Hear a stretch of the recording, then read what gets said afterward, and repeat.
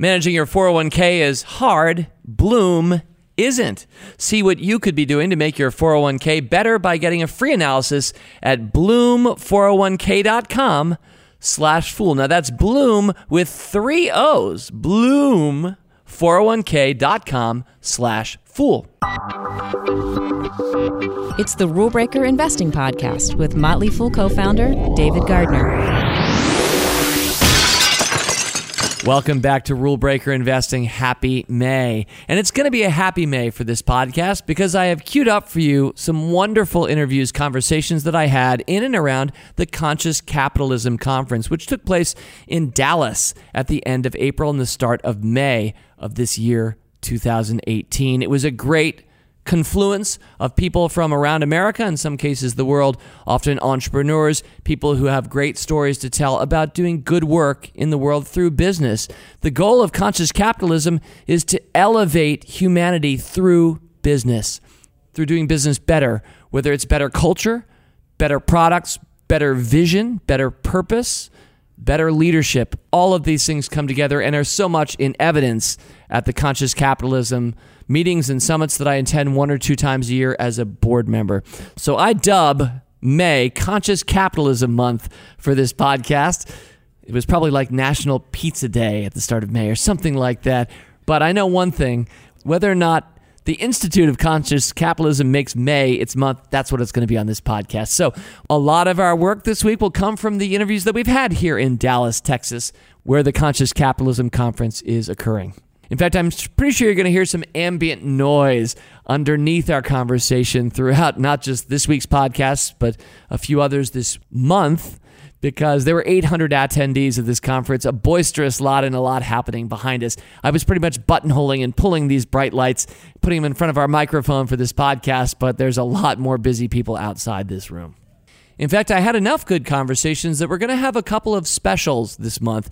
Rule Breaker Extras, which will be weekend listening pleasures. So if you have that extra jog, you may not have that work commute where you enjoy podcasts on a weekday basis, but maybe through the R&R that comes with many of our weekends, you'll make time for some special conversations that we'll have as Rule Breaker Extras running this month, coming out of my Conscious Capitalism interviews. And I can tell you, since I've already done them, this work's already been done, they're pretty awesome, and I know you're going to enjoy it. What I have queued up for you today is a conversation with 2 of the foremost thinkers and leaders within the movement. I have Raj Sisodia, longtime academic, author, thought leader for Conscious Capitalism, and Alexander Mokobin, who is now the reigning CEO of Conscious Capitalism, the organization. Now, sitting with me today is Raj Sisodia, professor of global business at Babson College. Raj co-founded and co-chairs Conscious Capitalism, an organization that's founded on the philosophy that free enterprise capitalism is the most powerful economic system for social cooperation and human progress ever conceived when practiced consciously. He's the author of a handful of great business books, among them a favorite of mine, Firms of Endearment: How World-Class Companies Profit from Passion and Purpose. And also joining us is Alexander Mokobin, CEO of Conscious Capitalism. That's right, CEO of Conscious Capitalism. And as CEO, Alexander leads Conscious Capitalism's greater mission to elevate humanity by improving practice and perception of business. An ambitious mission indeed. I should also mention that I now serve on the board of Conscious Capitalism, which is what has brought us all together today. Raj and Alexander, what a delight it is to have you. Thank you. Happy to be with you, David. Same. Thank you so much. You bet. Let me start with Raj, because Raj, you were out there before Alexander and I were even thinking about this. Maybe we intuited or valued business, but Raj, could you just start by telling us what is conscious capitalism and does the world need it? Well, the world absolutely needs it, and we all would benefit tremendously from it were this to become the default mode of business. Fundamentally, conscious capitalism is a rethinking of the foundational ideas around capitalism, still rooted in freedom, voluntary exchange, creating value for each other, serving each other's needs, but doing that not just from a place of self-interest alone. Right? We recognize that human beings have this drive to purpose. We recognize that human beings also have a need to care.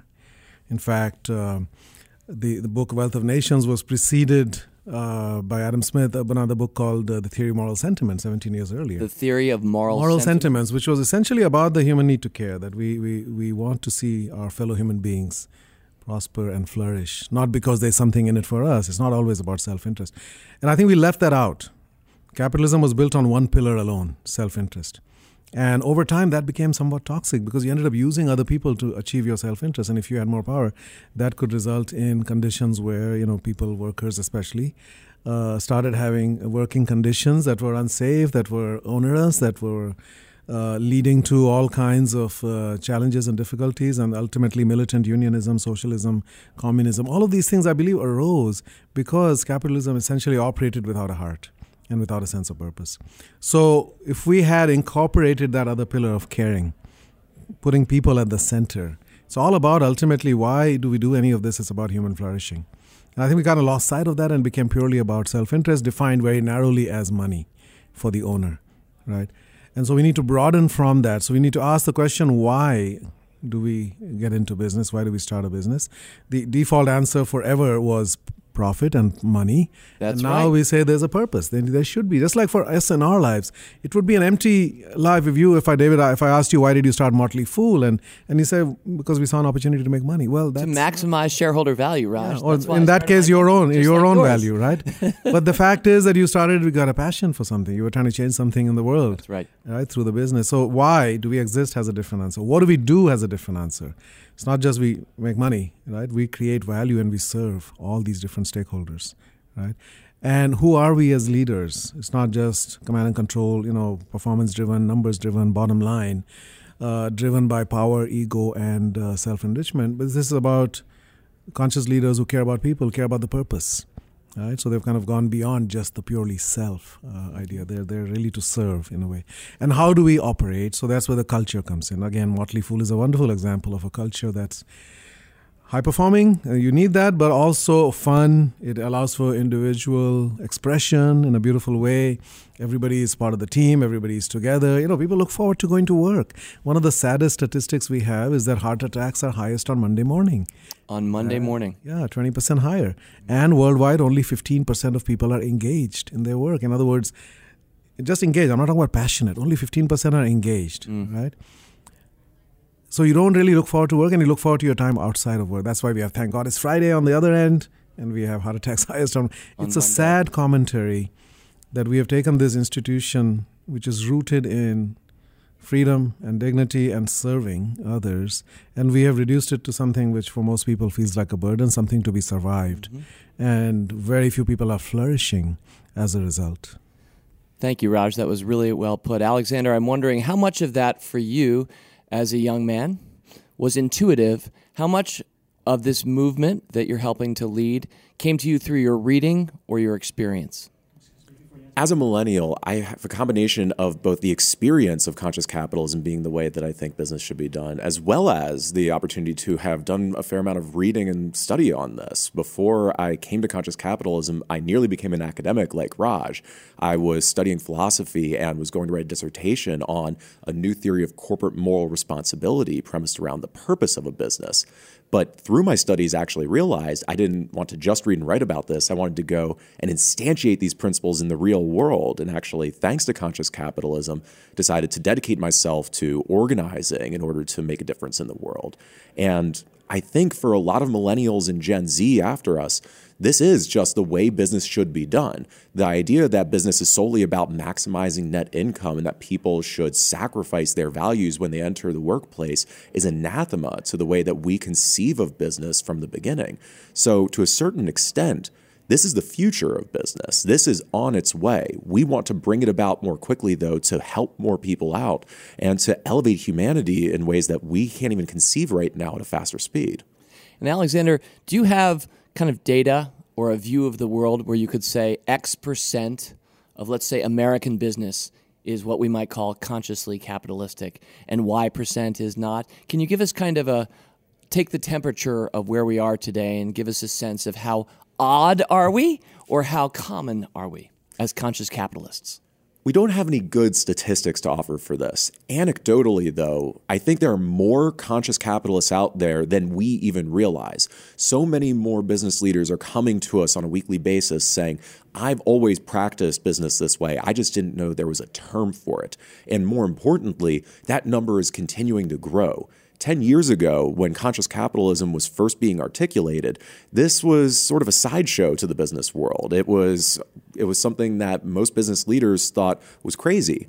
Nowadays, it's becoming much more mainstream. When you have people like Larry Fink, the CEO of BlackRock, talking about how CEOs need to adopt a higher purpose and stakeholder orientation, you know a change is coming, and we can see that from our work. Has either of you met Larry Fink before? Yes, I met him a couple of weeks after he wrote that famous letter in the New York Times article that followed it, and he had just been to Davos, where it created quite a storm. On both sides, a lot of people, of course, supportive. A lot of people saying, "Who died and made Larry Fink God? Why is he telling us he should just invest and and decide what to do there and not try to change us?"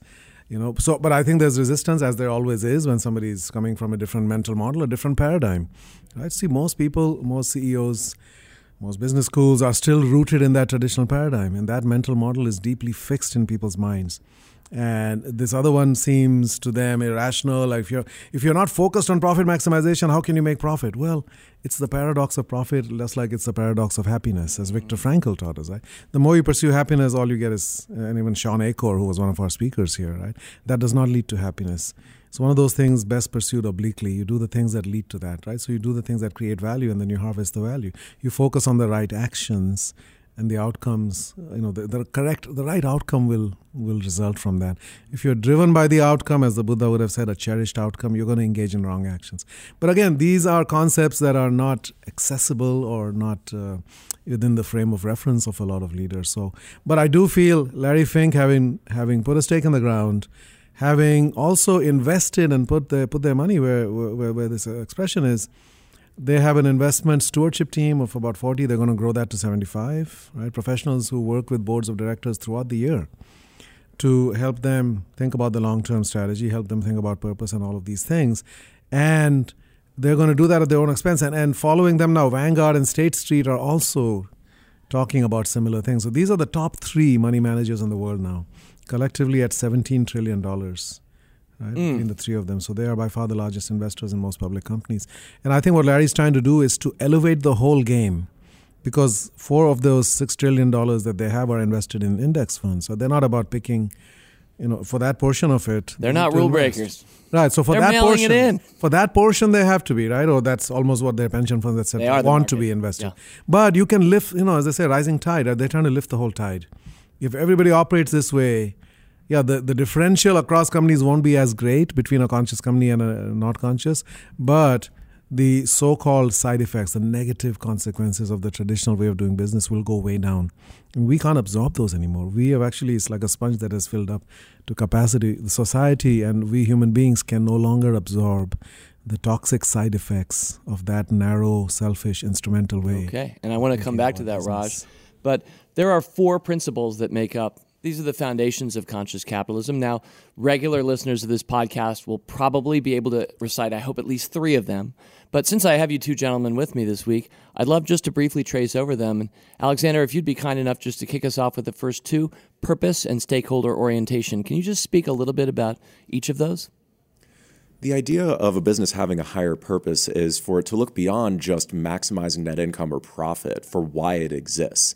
When most entrepreneurs start their business, rarely do they say the only thing they want to do is make as much money as possible.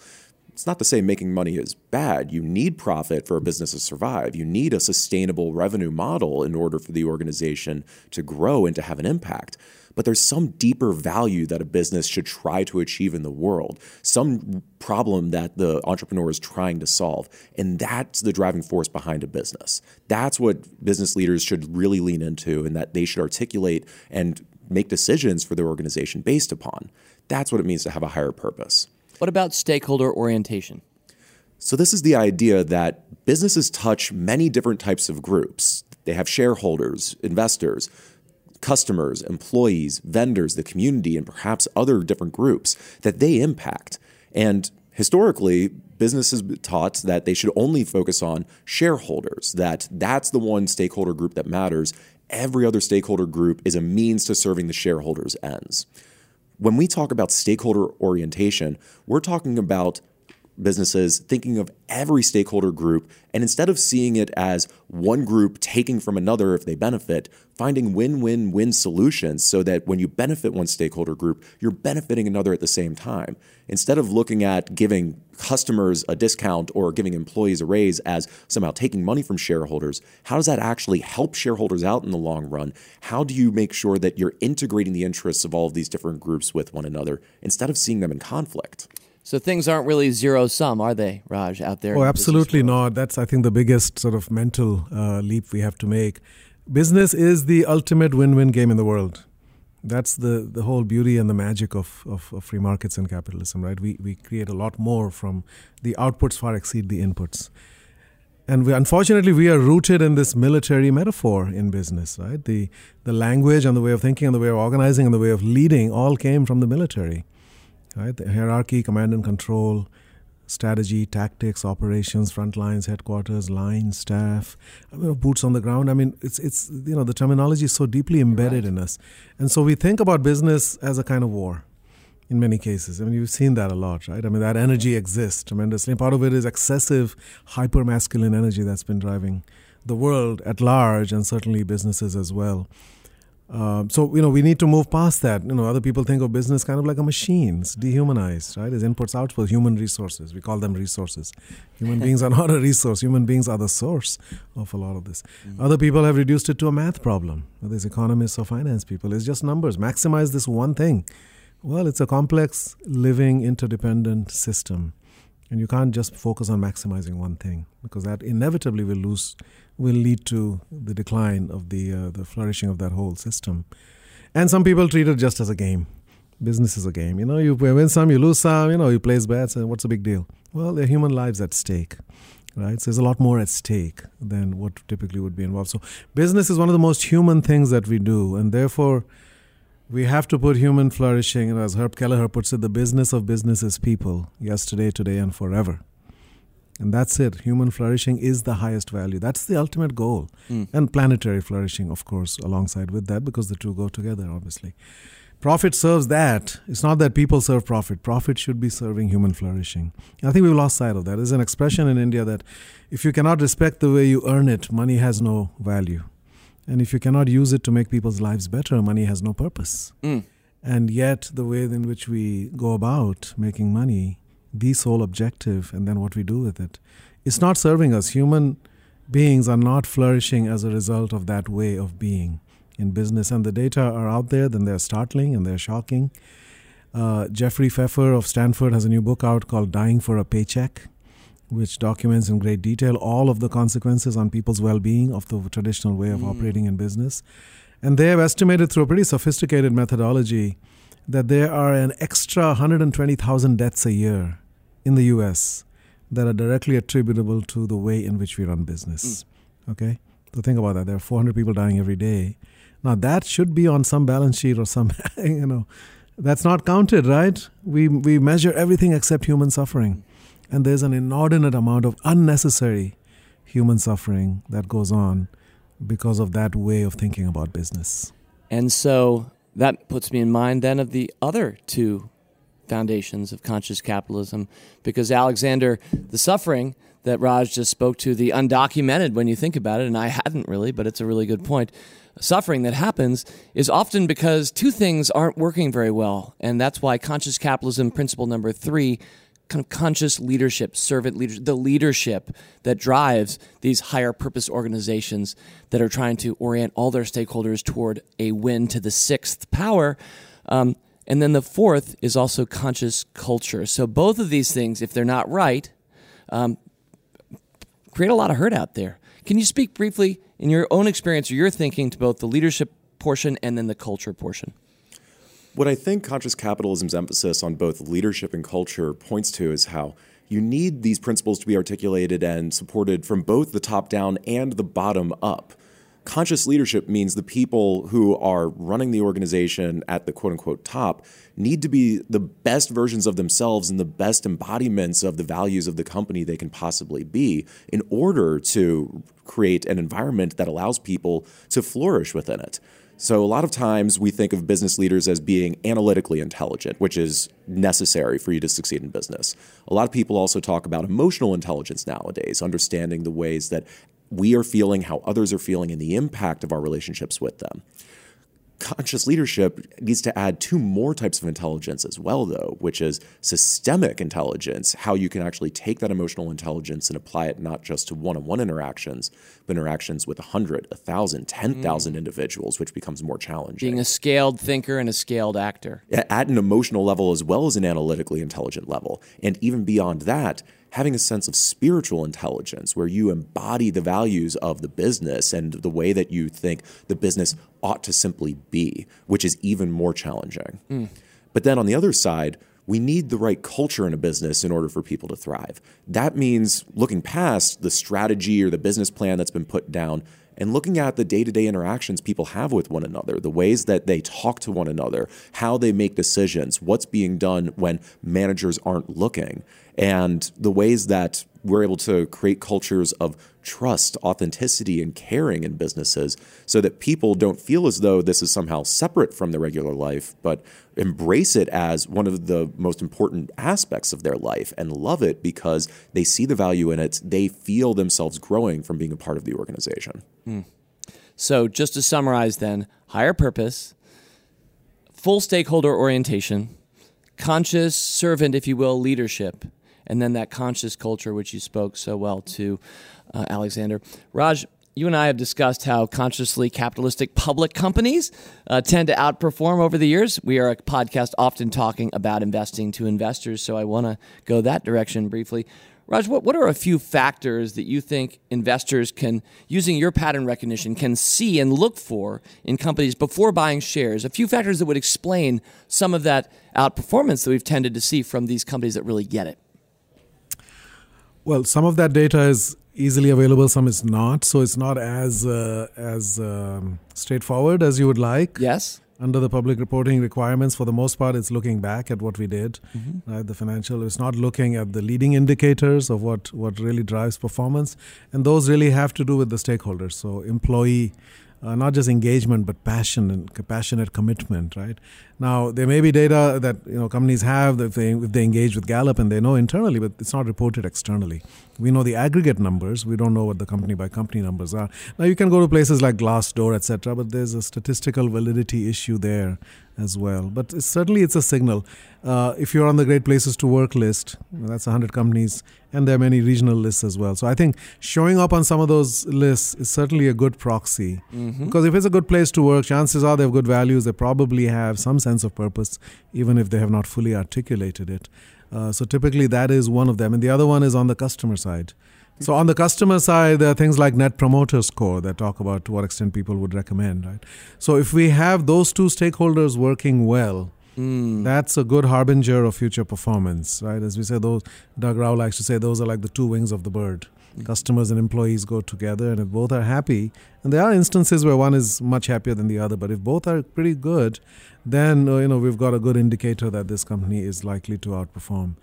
And Doug Rao, a former leader of Trader Joe's, which is a company that I think flies pretty well with both of those wings. So, Alexander, I'm thinking some of my fellow fools out there listening are already involved, and some of them are actually very involved in conscious capitalism. But if I'm a listener hearing of this for the first time, what's a next action for me to learn more or to get involved?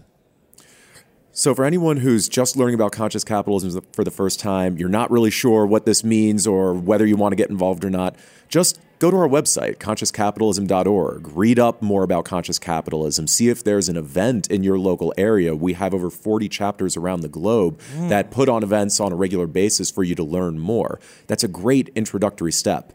If this sounds like something that you're energized by, maybe you've been practicing conscious capitalism and haven't realized it for a long time, though, then jump right in. Go check out our website to find out about our upcoming conferences or CEO Summit that's taking place in Austin this October, or even come out to one of our new site visits where we're actually bringing business people to other companies in our network to learn more about their practices.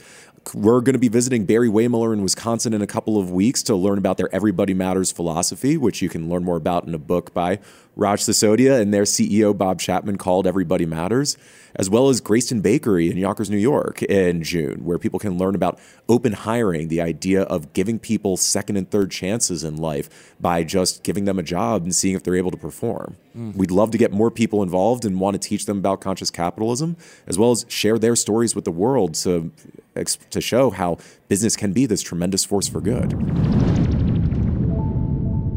All right, well, the conversation continues, but first, it's time to get your retirement on track and fix your 401k with Bloom. That's Bloom with 3 O's. Sounds tough? Well, it's not. In fact, it only takes 5 minutes. Go online to bloom401k.com/fool and simply connect your existing 401k in a few easy steps. And then sit back and relax while Bloom performs an unbiased analysis of the funds in your account and chooses the best mix to meet your goals while minimizing hidden investment fees.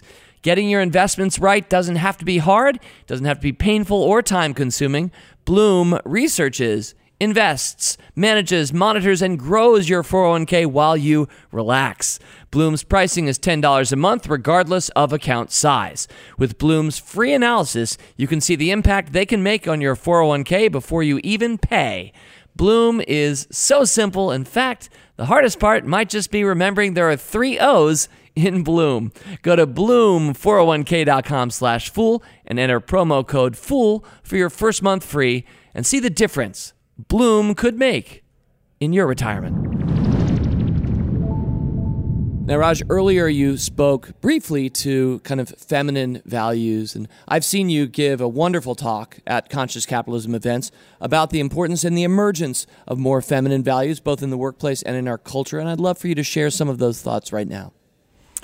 Yeah, so, human society for millennia, just about forever, really has been pretty much run by men based on a limited set of masculine values. There are many beautiful and admirable masculine qualities, strength, courage, resilience, discipline, focus. These are the things that we want. But at the same time, we have hyper-masculine qualities like domination, aggression, ambition, winning, results at all costs, hyper-competition. Everything a form of war. Everything is a battle, right? And unfortunately, too much of our history is characterized by that. So if you look at European history, until the year 1946, there were 1,200 wars in 600 years, just within Europe, right? Between European nations. 1,200 wars in 600 years. Since 1946, there have been 0 between European nations, right? So there is something fundamentally that's changing. And I think a big part of that is, to me, the awakening of the feminine side. So not only women, but also the feminine within all of us. The recognition that caring, compassion, these are things that make us human. That vulnerability is an ability, it's not a liability, right? As it's right in the word. And I think we're starting to see that finally in this century. As we say, in the 19th century was the end of slavery and the 20th was the end of totalitarianism. This is the end, we believe, of the sidelining of the feminine and of women. And the great equalizer being education. In a world where more and more things that we do require higher levels of education, women now make up almost 60% of college students across all industrialized nations. They outnumber men everywhere in the world except South Asia and Sub-Saharan Africa. And they're getting higher grades and they graduate at a higher rate. So white-collar professions will certainly be statistically dominated by women, and with that will come a rising tide of women leaders, which already is happening. And with that will come a shift, because in the past, the only way women could succeed as leaders in a masculine world was by being tougher and more aggressive and more ruthless. An Iron Lady, if you will. Iron Lady syndrome, right? Margaret Thatcher, Indira Gandhi in India was known as the only man in her cabinet. Even though she was the only woman. But now we're starting to see many leaders, including men, by the way. I mean, you'll have Kip Tindall and John Mackey and others talk about love, and Ron Shaik and many other CEOs in our network, but certainly also women leaders like Indra Nooyi and others, which are leading from that sense of authenticity. They don't have to pretend to be something different. And the research that is increasingly, McKinsey's research, how extraordinary women lead, and also the book by the BCG people, the Athena Doctrine, 60,000 interviews, 30,000 asking what defines good leadership, and 30,000 asking what is considered masculine, what is considered feminine, because the language sometimes is unclear.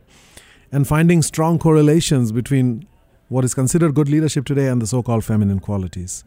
And also a strong correlation with happiness and feminine qualities and with morality and ethics. So the case is becoming overwhelming that we need men and women alike. It's not about abandoning the masculine and now going all the way to the other pole. That's a mistake we often make, right? We are bipolar. We need to integrate the polarities. We need to have the mature masculine in conjunction with the mature feminine. That's the whole person, right? As Martin Luther King said, we must be tough-minded and tender-hearted at the same time. And that combination is really what's needed. So the wholeness that comes from integrating, for recognizing what is our default. And by the way, for many women, the masculine might be the default, either because of cultural orientation or just they're wired that way. Yep. And for many men, the feminine, so-called, might be the default. But you still need both, right? As we say, you need to be the wise fool of tough love. You need the toughness and the loving, simultaneously. So becoming whole is part of that. So that's what that work is about, bringing more feminine, which is what's lacking and what's been sidelined and denigrated and suppressed. As our friend Lynn Twist says, it's like the bird of humanity has been flying for millennia with one wing tied behind its back, the feminine wing. And the masculine wing has had to be aggressive and and overexpressed and almost resorting to violence to keep us afloat. And now, when both wings are soaring, we can rise higher and go further without all of that. And suffering. A very optimistic note, and backed by, I think, societal forces that are making it, if not inevitable, highly likely. Raj, in conclusion, first of all, I'm sure some of our listeners are hearing things like gongs and cymbals and things because the action is about to heat up again for our conference, so I need to let you go. But Firms of Endearment is a book that many who will know your work will have read. Is that the first place I should go if I want to get more from you? Are you working on anything new? How do I learn more about Raj's thinking? Well, there's my website, rajsisodia.com. Uh-huh. But what I'm working on now is a book which actually is an offshoot of the last two books. So I did a book called Everybody Matters, right, which Bob Chapman, the CEO of Barry Wehmiller, and that was about putting people at the center. As Bob said, everybody is somebody's precious child. Okay, if my friend's daughter came to work at my company, I would make sure that she's happy, safe, fulfilled, growing, thriving, right? Mm-hmm. Well, everybody who works for us is somebody's precious child, so why do I not treat them that way? So that idea, and people in this, they're an industrial machinery manufacturing company and tremendously cyclical in these small industrial towns. And most of their people under previous ownership, because they've acquired close to 100 companies now, have gone through multiple layoffs over the years, have been treated to brutal work environments. It's mostly middle-aged blue-collar men, right, and have suffered greatly and almost in a state of post-traumatic stress.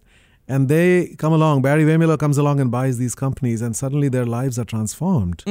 The Wicked Witch is dead. All hail Dorothy. All hail Barry.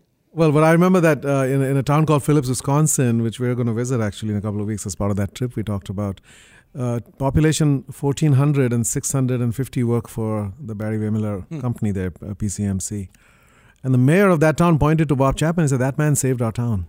If it weren't for him, this town would have been wiped out because 650 jobs in a community of 1,400 pretty much means everybody depends on that company. Yeah. Right? So again, he's giving people a future, and he's growing still at 10 to 15 companies a year, and he's not doing it because he needs the money.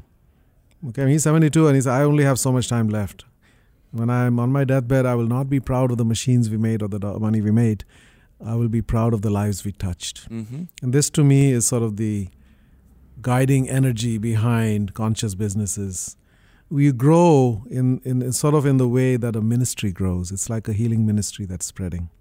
You don't grow because of ego and power and you want to be bigger than so-and-so and you want to have a bigger yacht or a bigger house or a bigger whatever. Right? There's no limit.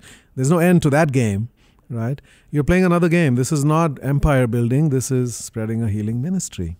So that idea of healing was inherent. All the stories we have in that book are about these people who cannot believe the kind of life that they and their children and their future generations will now have because this leader came along and gave them that, their future back. It's wonderful. And that idea of healing as a purpose, I've been using that as an acronym to define a great purpose. It's heroic, evolving, aligning, loving, inspiring. I've got an acronym for everything. Okay. This is something that didn't come through on this week's podcast, but anybody who looks at Raj's work will find his fondness for acronyms, and not just 3 or 4 letter acronyms, Raj. You're willing to go there and bring out 7, 8, 12 sometimes. I don't even know, but it's the full Scrabble. Really quickly, give us healing, and then Healing is heroic, evolving, aligning, loving, inspiring, natural, and galvanizing. It's not just what the articulated purpose is, but it's really that every business can be a source and a force for healing in the world, because we live in a world of extraordinary suffering still. I talked about all those deaths, but not everybody dies, but people suffer tremendously, stress and heart attacks, and their children suffer, communities suffer, the environment suffers. All of that, the cost of doing business is extremely high and doesn't need to be. The human cost especially, because we don't, we measure everything except human suffering, what goes into business. Right? And so that's what that book is about, exploring this idea. And we've got some beautiful, inspiring stories. We've done about 40 interviews with CEOs and others of what companies are doing in that way. And most people don't think about it that way, but these companies are truly making a difference and impacting not only this generation, but future generations through their actions. Wonderful. Well, thank you for all the influence and inspiration that you've given so many people, not just today's podcast, but thank you so much for that, Raj. But of course, a few decades of really hard work and enlightened leadership that you've thrown that halo effect across so many different people and businesses. So thank you. Thank you very much, David. And you guys embody all of this that we talk about. I just want, I want to know what FOOL as an acronym stands for. That's what you can tell us that next time you come on, Raj. Okay. That would be awesome. Please think about that. Or maybe Motley, that would be a good one. All right, well, we'll leave that conversation right there. Now, I mentioned May is Conscious Capitalism Month for this podcast, and my Rule Breaker Extra for you this weekend, you're going to get to know one of the great storytellers and bright lights of this movement, Ed Freeman, who was named a hero of conscious capitalism last year by the organization. Ed is a university professor, the Ellis and Signe Olson Professor of Business Administration at the University of Virginia's Darden School of Business.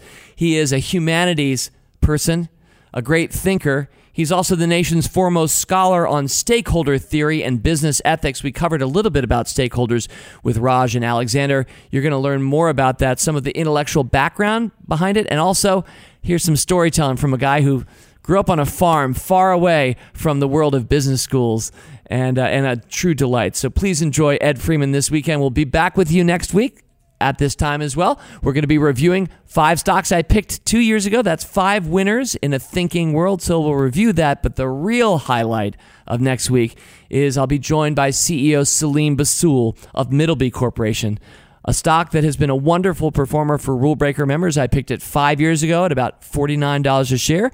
It recently tipped the scales at about $125 a share. So Salim Basul has continued to steer this little boat of his public corporation to great value and leaving a wonderful wake behind that boat. So Middleby Corporation CEO Salim Basul will be my guest next week.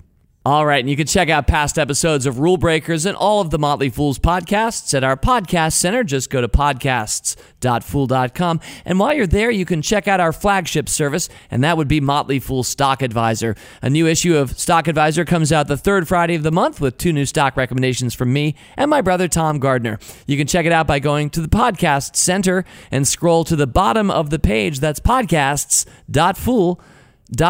Or check out rulebreakers.com to learn more about our service that focuses on the disruptive companies of our time, companies like Tesla, Under Armour, and Mercado Libre.